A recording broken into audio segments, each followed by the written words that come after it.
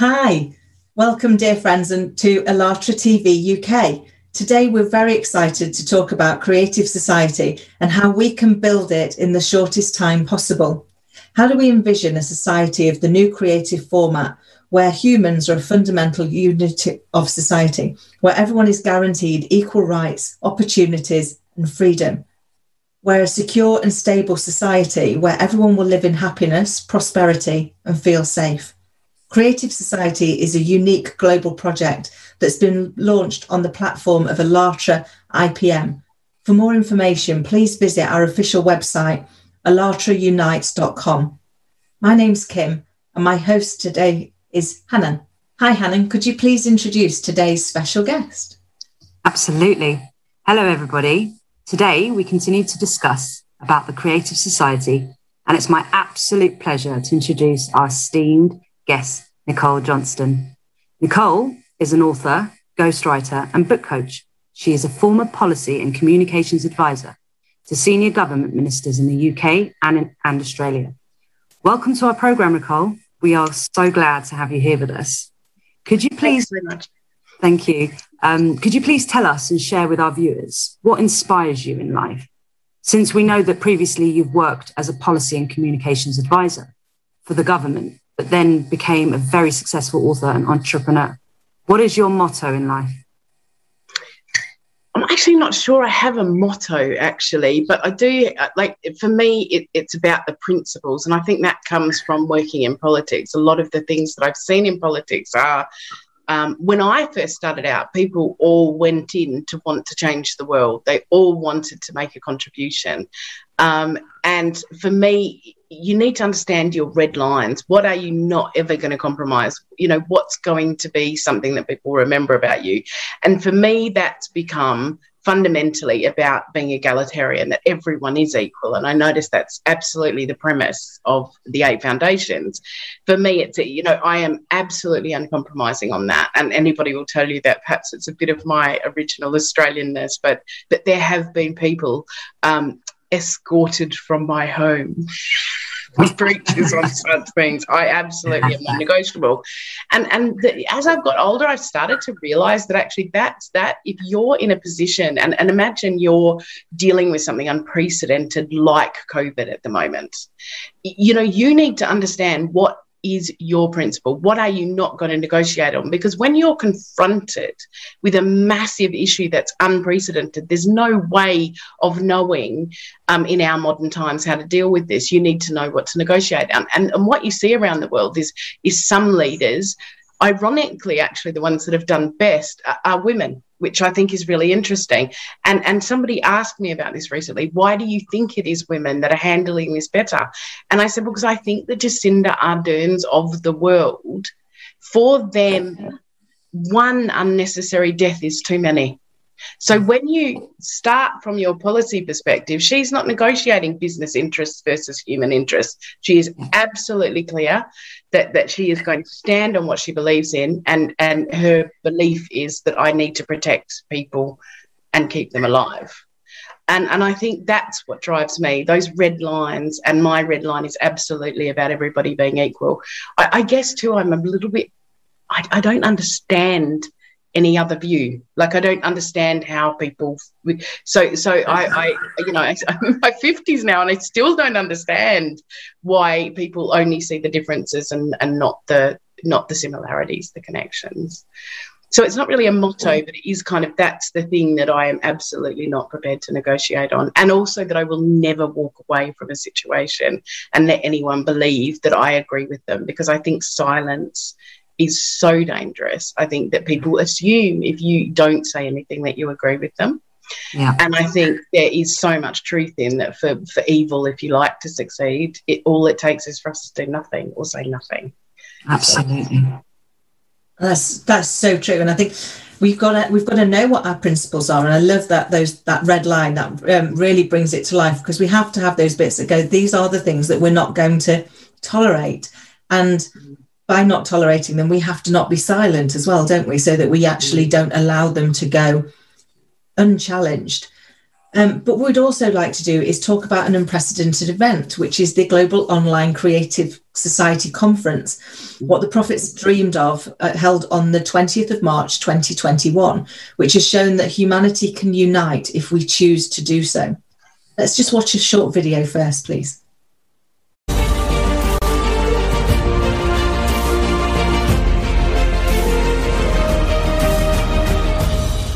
Amazing, and I'm so overwhelmed. I'm so grateful to be part of this Creative Society program. Thank you, guys. Let's keep doing this until we unite mankind. It was a humbling and exciting and inspiring experience to all of us. We want this world to be a better place. We want to leave this world better than when we found it. I'm honored and I'm flattered just getting to know the idea of this conference and just watching how diverse it was, and understanding that how God is love and how we can love each other equally. In total, I have heard, I've listened, and I've understood from the people around the world the way people actually pour their heart out. And it was so phenomenal to see people from different religions but talking almost the same language. I'm totally inspired and motivated by what I received from the conference on the power of love and the role each one of us plays to build it. This is a very beautiful moment I'm sharing, that all volunteers all across the globe, we want happiness, we want peaceful life, we want togetherness, we want a life where everyone should live in peace. And truth, purified from false. People will be able to understand their religion truly, who watched it and accepted the truth. I think we will succeed in everything. I believe it. The importance of the Creative Society, as I understand it, is to implement all the good qualities of a person. Such freedom of spirit, such unification of people, such an example of what people who feel the need and strive for the freedom can do. Feel the need for this unification because they understand that these are such times that we simply have no other option. And besides, it is a need, the need of every heart.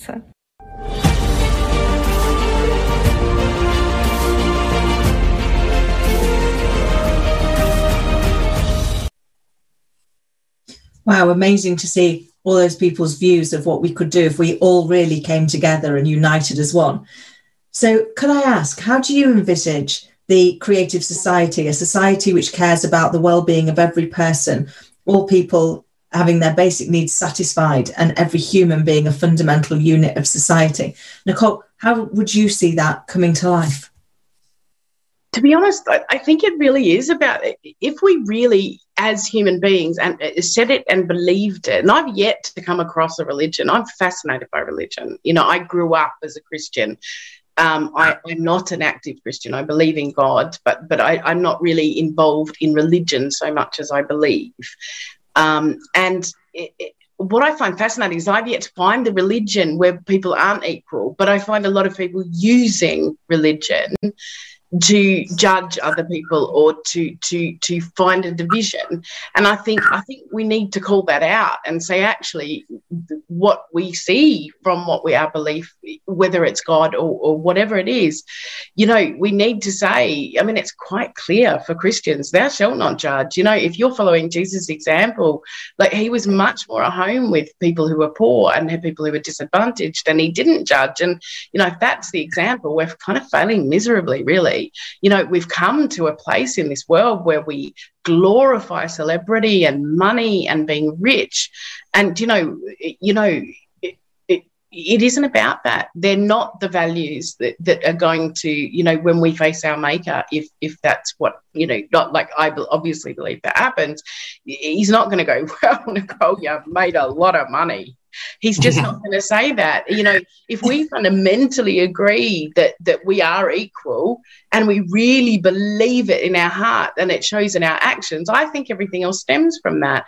Because, I keep thinking we are in this world, and we know this as women. We know as women that we are still massively underrepresented, despite the skills and different skills and different, massive strengths we bring. You know, we know that mixed teams are better. Teams that are diverse, teams that are both men and women are better. We know they operate better.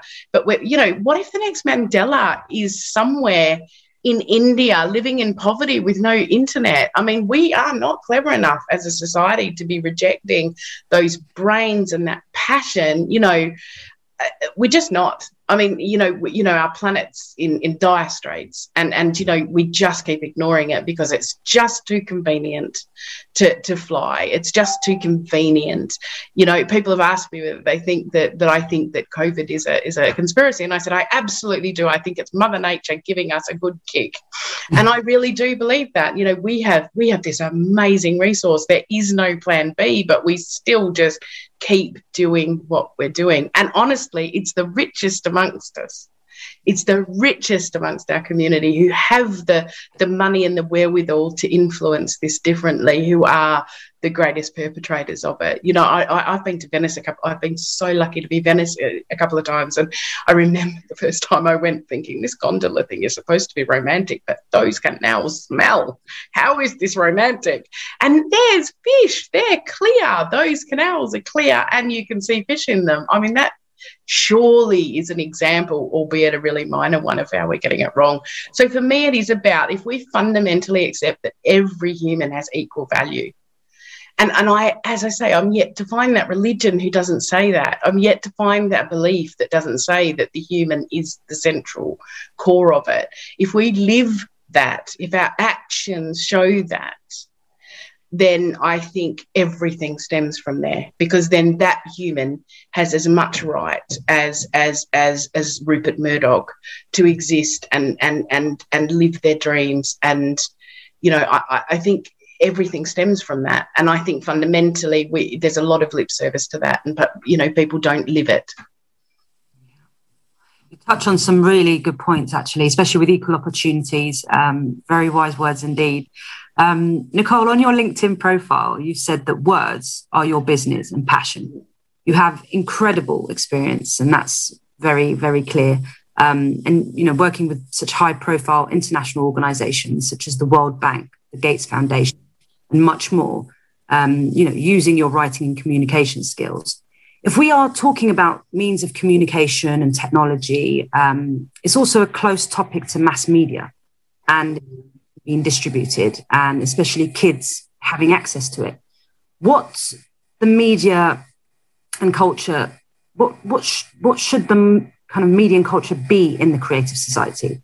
What information should prevail in order to uplift and set kind of a moral and human value standard in the creative society? What would you kind of advise? This is a bit chicken and egg, because the reason that, in my opinion, such low standard journalism exists is because people buy it. There's a part of them that doesn't care whether it's true. And, we've seen this with COVID, this cognitive dissonance. Somebody gave me this expression, and I just thought that is absolutely it. So this is too complicated for me. I can't deal with the implications of us actually living in a pandemic where people are going to die. So what I'm going to do is I'm going to pick the bits from the people who say it's not true or that it's a hoax, because that makes my life simpler. And I think if honestly, we have this situation, one where I think we have absolutely messed up by allowing organisations all over the world. If you look at who owns the main media all over the world, you will see the problem. So basically what we're doing, and I have no qualms in putting down a fellow Australian on this, we are mostly seeing Rupert Murdoch's view of the world. And that has absolutely been true in the last elections in this country. And I'm desperately disappointed by that, because when I moved from Australia to the UK, we moved literally in June 2001. And in September 2001, obviously, we all know what happened on the 9th of September. And the quality of journalism, the coverage, the digging deep to work out why that happened, it was amazing. I was just so impressed by the quality and the intellect and the real rigorous journalism. But I'm just not seeing that. It's really been sidelined. I don't think media is representative. I think we again, even our public broadcaster, and I say this, BBC, I'm happy to say this to your face, but I think that you're responding to commercial interests rather than taking responsibility for the fact that whether people like it or not, they need facts, they need information. And we talk about this post-fact society, but it's an actual thing. I mean, people really are. All of a sudden, the armchair expert who watched or read the Daily Mail is equivalent to the person that studied this for 20 years and worked in it for 20 years. So I think it is a chicken and the egg, but I do think that the power comes, the power always comes from the people, but I think one of the reasons I hope that this creative society succeeds is because I think the power has always been with the people, and it would be wonderful if we took it back and said, we demand a better standard. We demand, if you're not telling us the truth, that you are held accountable for that. Because there was a story in The Guardian the other day about what people used to fall on their swords for in a Tory government 20 years ago, and they were so minor compared to what seems to be happening now. And people aren't resigning. It doesn't matter what comes out. It seems to not be accountable. Now, that's not a Tory point. That's a point for every party across every country. But we're not being held accountable. But equally, I think that those journalists out there and those organised, I think we need to get rid of monopolies. I think we need to stop reading the views of media moguls, because I think they obviously have a vested interest. Of course they do. We all do. But we need to bring back that really rigorous journalism. But equally, on the other side, people need to be saying, we demand this. If we keep buying the gossip, if we keep buying the lies, if we keep putting money behind those organisations, they are going to keep producing it. That is so true. And in the absence of a fact, the human brain creates a story, doesn't it? Because it needs to fill those in. So true.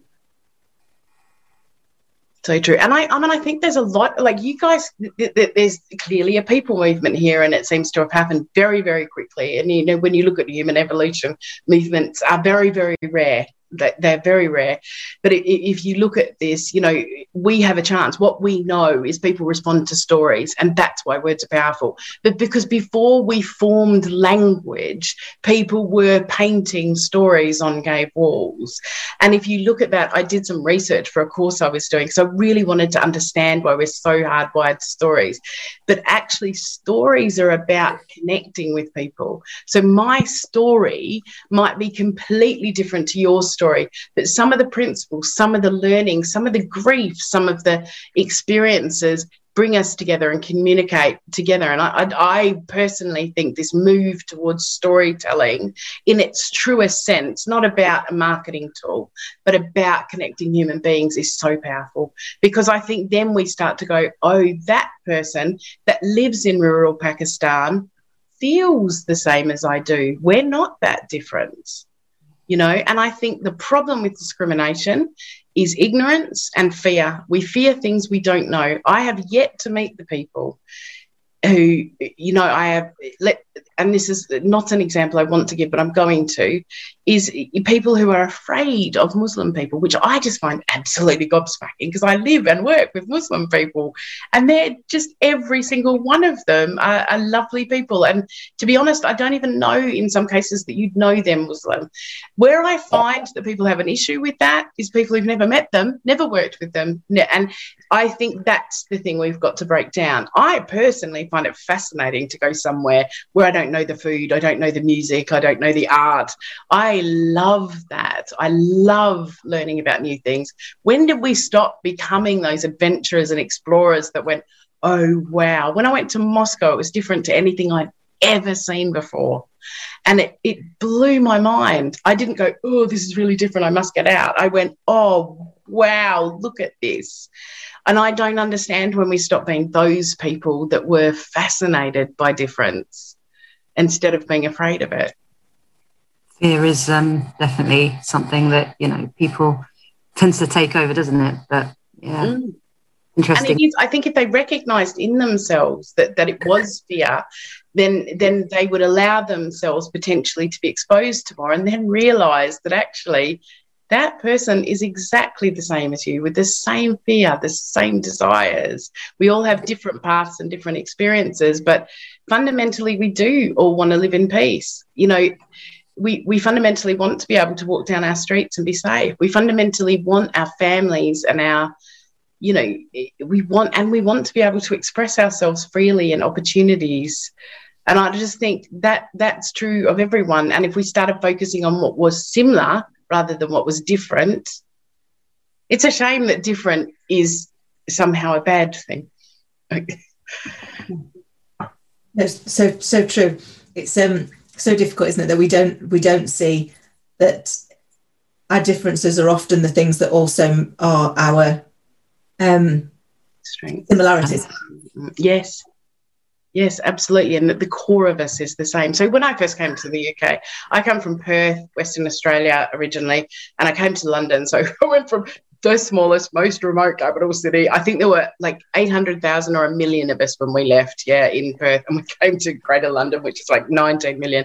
But my first friendship group was a South African, a Bayesian, an Indian girl, a Scottish girl, and a French girl. They are still my friends to this day. And I just thought, this is amazing that this is my closest group of people, and they come from everywhere.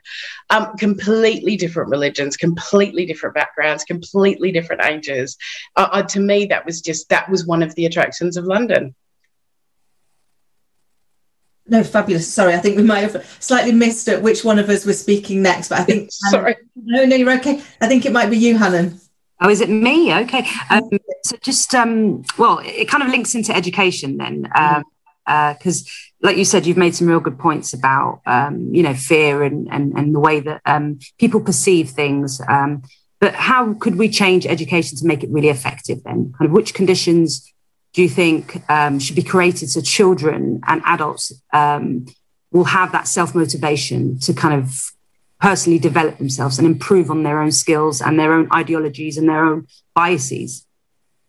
Okay, so I think it's funny, actually, my very first assignment at university 150 years ago was about whether education contributed to our opportunities or whether it just reinforced our social position.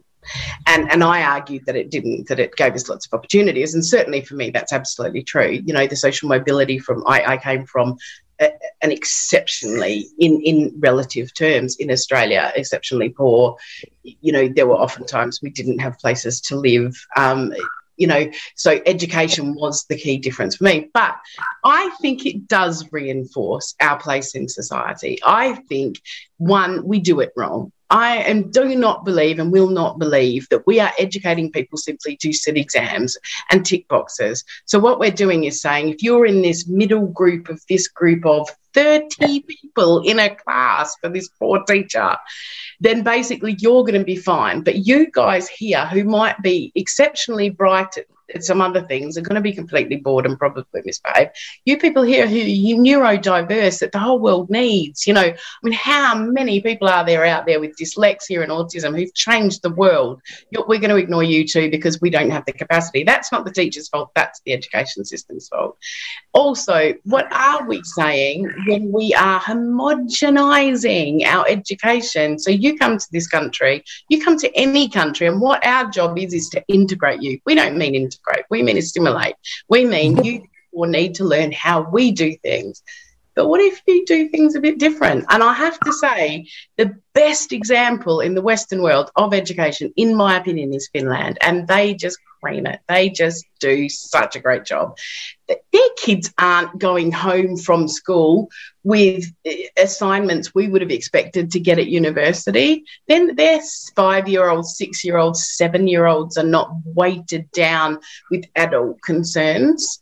They're not, you know, my husband is the most, he's completely different to me. I'm that person that will leave it all till the last minute, cram, and do really well in the exam. He's the person that will work really, really hard, panic before the exam and not. And guess who gets the best marks? I'm sorry, what are we reinforcing? The crammer, the person that leaves things till the last minute, not the dedicated student who's really done everything you should have done. And I just think, one, it's not a right way of doing things. So Finland, they there's a lot of mix between life experiences and experiencing things differently. And, I think there's probably better examples elsewhere. The Indigenous people in Australia, a lot of their they weren't this kind of Judeo-Christian punishment. You do it or we will punish you.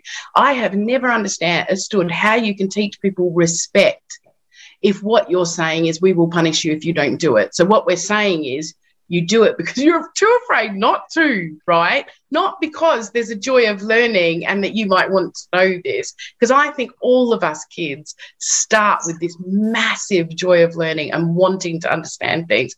So in the Indigenous culture, and again, there's so many tribes and they're completely different, but there's a tendency to say, we'd advise you not to do that because you could hurt yourself, but we're not going to stop you doing that. Now, I mean, that's fairly clear that we've told you, we've given you the consequences, you've done it, but also there's so much about nature. If you go to an Indigenous community where that's a major feature in their education, they know how to find water, they know about nature. They also have this beautiful view that they belong to the land doesn't belong to them, which imagine what the planet would be like if we all felt like that. So I think there's lots of other much less westernized communities with education that we should take a lot of. But I think in terms of westernized society, I think we should go to Finland and say, we need you to tell us how to make it happen, because they let their kids be kids. And they instill a joy of learning, and they don't say, by the way, you're in this school because you are going to be working class for the rest of your life. That's your place, and we're just going to educate you to do that well. That's so true. Getting our children to actually embrace the joy they have of life. I look at my little girl and she has such a thirst for it. It's just amazing. And when do we lose that? But obviously we've talked about the 8 foundations of the Creative Society, and I know that you've read the article on the foundations and the 3 stages in achieving the society. And for our viewers, you can actually read a full version of this on LATRA-Unites.com. But Nicole, could I ask you to share, please, your opinion about it? I think it's really interesting. I mean, I'm going to be completely honest. I don't like the word moral, and I think that's semantics, because I think it's principles. So that aside from that, I 100% agree with it. So I think morals, we often take our morals from religion that could separate us. But if we said, so for me, it's the same thing, but I think I mean principles. That means us as human beings, no matter what church you go to, no matter what your background is. Other than that, I think it's 100% right. Every single one of these things, even down to the detail of the development of personality, that we shouldn't have some people. When I grew up, it was vocational. We had no money. I was going to do whatever I needed to make sure that I would be independent, because my mother was left with 3 kids and my father didn't contribute at all. I was never in a country which you would think Australia was terribly civilized, but actually back then the single parents didn't get any support. So she worked as a cleaner in the morning, she worked as a preschool teacher's assistant in the day, and then waitressed at night. The waitressing at night was good though, because we got to eat Vietnamese food every night. But what I'm saying is actually that I am a writer. I could have been a writer. I could have spent the first few decades of my life writing rather than beating myself up to make sure that my bank account was okay so I didn't have to worry about paying the bills. I think it's excellent. And I think Margaret Mead says, I wrote it down, never doubt that a small group of thoughtful, committed citizens can change the world. And indeed, it's the only thing that ever has. I think there's a capacity for this, and it really has been an astounding growth that I've seen over what is a very, very short period of time. I think it may be the only thing that can change the world. And I think the basic principles you've got in here are absolutely right, even down to when did we stop valuing artists and storytellers and painters and all those people that tell our stories? Have we stopped valuing those people in favour? I mean, we know this, don't we? We also know that at the end of the day, if all the CEOs and all the governments had gone home during COVID, we were okay because we had our nurses. And yet our nurses can't get a 1% pay rise Our parliament's had a pay rise every year, and I think I want us to revalue that. I want us to say the nurses, the doctors, the teachers, the people who collected our rubbish, we could not live without. Yeah. You know, so I think, and also, you know, they might love doing the jobs they do, but actually, wouldn't it be great if they also got to be valued on the creative sides of themselves? Because I don't think until we value that, we're ever going to be, if we can't be the best we can be as people, our world can't be the best that we can be as a world. Thank you, Nicole. Definitely, I totally agree with everything. I resonate with everything you're saying. Only in unity can we overcome anything. Let's watch a shot, a quick shot. Maybe we might. Aliens came to Earth. At first, they flew around it, saw everything, and then decided to talk to the people on Earth. They asked, "Why do you have so much garbage and garbage cans?" "Well, this is because we don't have enough money to build waste processing plants." "But why do you have so many hungry and homeless people?" "Well, this is because we don't have enough money to feed them and build houses for them." "But why are you constantly at war with each other?" "This is because we don't have enough money and we're trying to take it away from others." The aliens scratched their heads and said, "We fly around galaxies, have explored many worlds and planets, but have never met such a rare and, as it turns out, such a very necessary resource as money. Could you show us what it looks like and show where you get it in space? Then we will try to get it, bring you more of this money, and help you establish harmony on your planet." "We don't fly anywhere to get money," the Earthlings answer. "We print it ourselves." "Yourselves?" said the aliens. "Yes." After this answer, Earthlings were deleted from the list of intelligent beings. Now, more and more people understand that creative society depends on every single one of us. We can all make an impact, however small. So what can every person do today so that tomorrow we can live in a better and creative society? Honestly, it's funny because at our best, I think human beings are amazing. And I think what makes us human, if we connect with that again, is amazing. And it's ironic because I have said this to my husband. I kind of hope that God has life on other planets, because right at the moment he must be a bit disappointed. And that cartoon, unfortunately, shows you what it is. I read a book, actually, if anybody gets a chance to have a look at it. Yanis Varoufakis, who was the Greek finance minister, and it's explaining the economy to his daughter. And I haven't read it all yet, but my husband put it for me. And it talked about how people had what they wanted, but people then had to almost create a demand to meet the supply and then charge for it. And I just thought, oh my goodness, you know, how ridiculous. That's crazy. I think what we need to do is really go back to what our values are and refuse to accept anything else, because I really believe in the power of the people. I think we've lost that. And I think, sadly, that we have a way of saying our life is not what we want it. We have to do this because of them. It's always them, somebody else, whether it's, you know, migrants coming in, whether it's the government, whatever. But we need to say, but actually, if we as people stand up and say, this is what we expect. So if you're our government, you represent us, you need to remember you serve us, and that it's not about power, it's about responsibility. And this is what we expect, and you make it happen.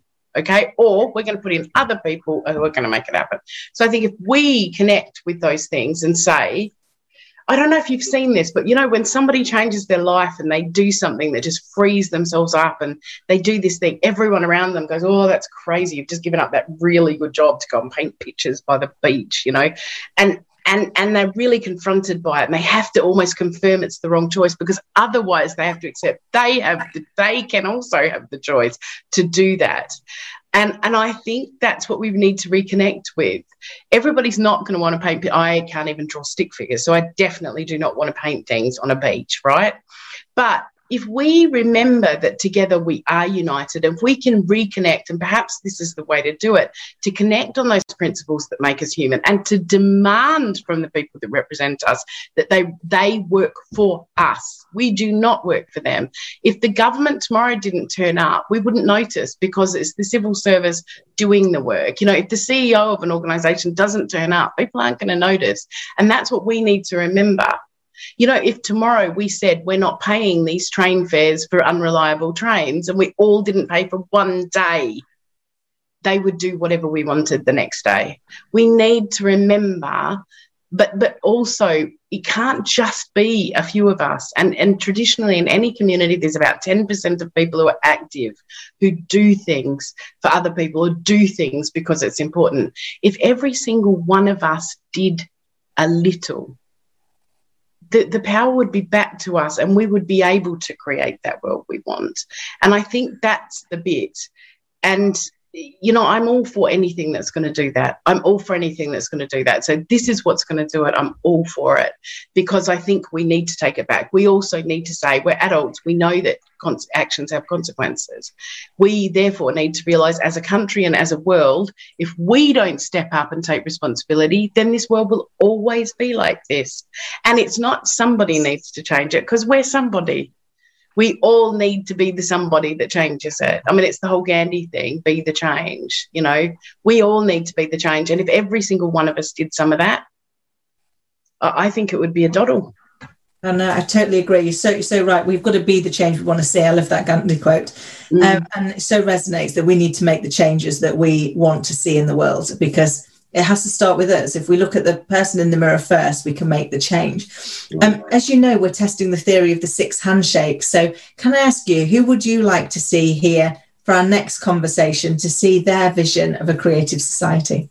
Well, I thought about this, and the person I thought, so, you know, last year I published a non-fiction book with a girl called Anna McAfee. And Anna McAfee is amazing. She one day decided that she was a stay-at-home mum running this massively successful global business, and she was really lonely. And we know that loneliness and social isolation is at epidemic proportions. The UN says depression, which is fed by loneliness and social isolation, will be the biggest disease burden globally by 2030. So Anna didn't know any of this. She just knew that she was missing human connection. So she pops on LinkedIn this post, should those of us in Coffs Harbour, which is just north of Sydney in Australia, get together for a coffee? And they did. So she posted about it and as an afterthought put hashtag LinkedIn local. Anyway, 18 months later, there are 650 hosts running these completely free, no profit events just to connect with no agenda other than to get to know each other. There was no sales. You weren't allowed to pitch. I had to take my business cards because young people can do this snazzy thing with their phone where they can just connect with each other with some sort of barcodey thing. I can't do that. So I used to have to take that if anyone wanted to be in contact. But all I did was speak about writing. And all of these people came together in communities off their own back for no money, set up these groups where people could just get together and be human beings. And it took over the world. So we wrote this book called How Our Hashtag Changed the World, using the stories of how it had changed people's lives. And it was exactly what we're talking about. So I think Anna, because she is an expert on setting up communities in the real sense of the world, not in the sense of the word that marketing tool we need to make money. So, but in the real sense of getting people together, understanding what drives them, and providing it. So I personally think Anna would be amazing for your to speak with you. Brilliant. Thank you so much for your enriching answers. So to join the creative projects of ALLATRA International Public Movement, please visit our website, allatraunites.com, where you'll see the red button, join. All you need to do is fill out a very short and easy form, and the volunteers of ALLATRA IPM will contact you. Anyone can join this wonderful project and participate in any way he or she wants. No effort is too small because the whole project is exactly the sum of contributions of each and every individual. You can all make an impact. So please join us. Thank you. I'd just like to thank everybody for watching us today and suggest that before we go, and I'd just like to thank Hanan for being my co-host so beautifully, Nicole for answering so eloquently and adding so much value to the conversation and moving us forward. We're going to end by listening to a wonderful song that was played at the recent global and truly history-changing conference, Creative Society, What the Prophets Dream Of. And I'd just like to say thank you all for watching, and please do get involved.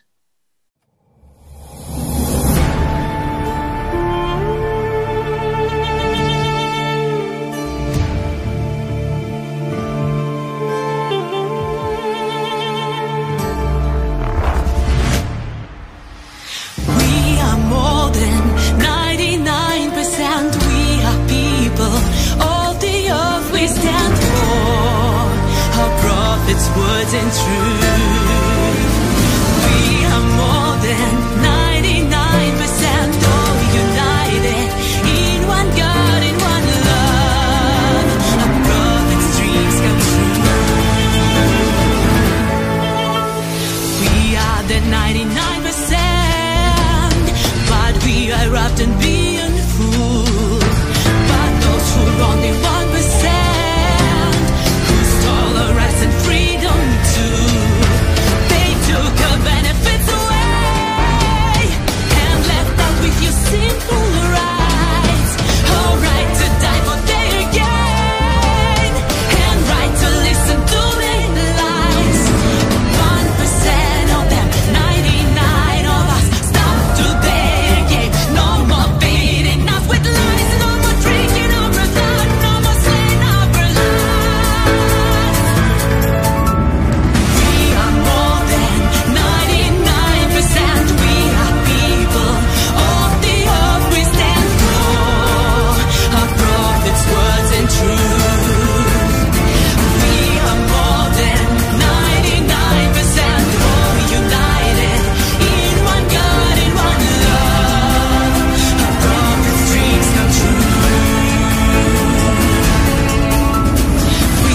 What's going on?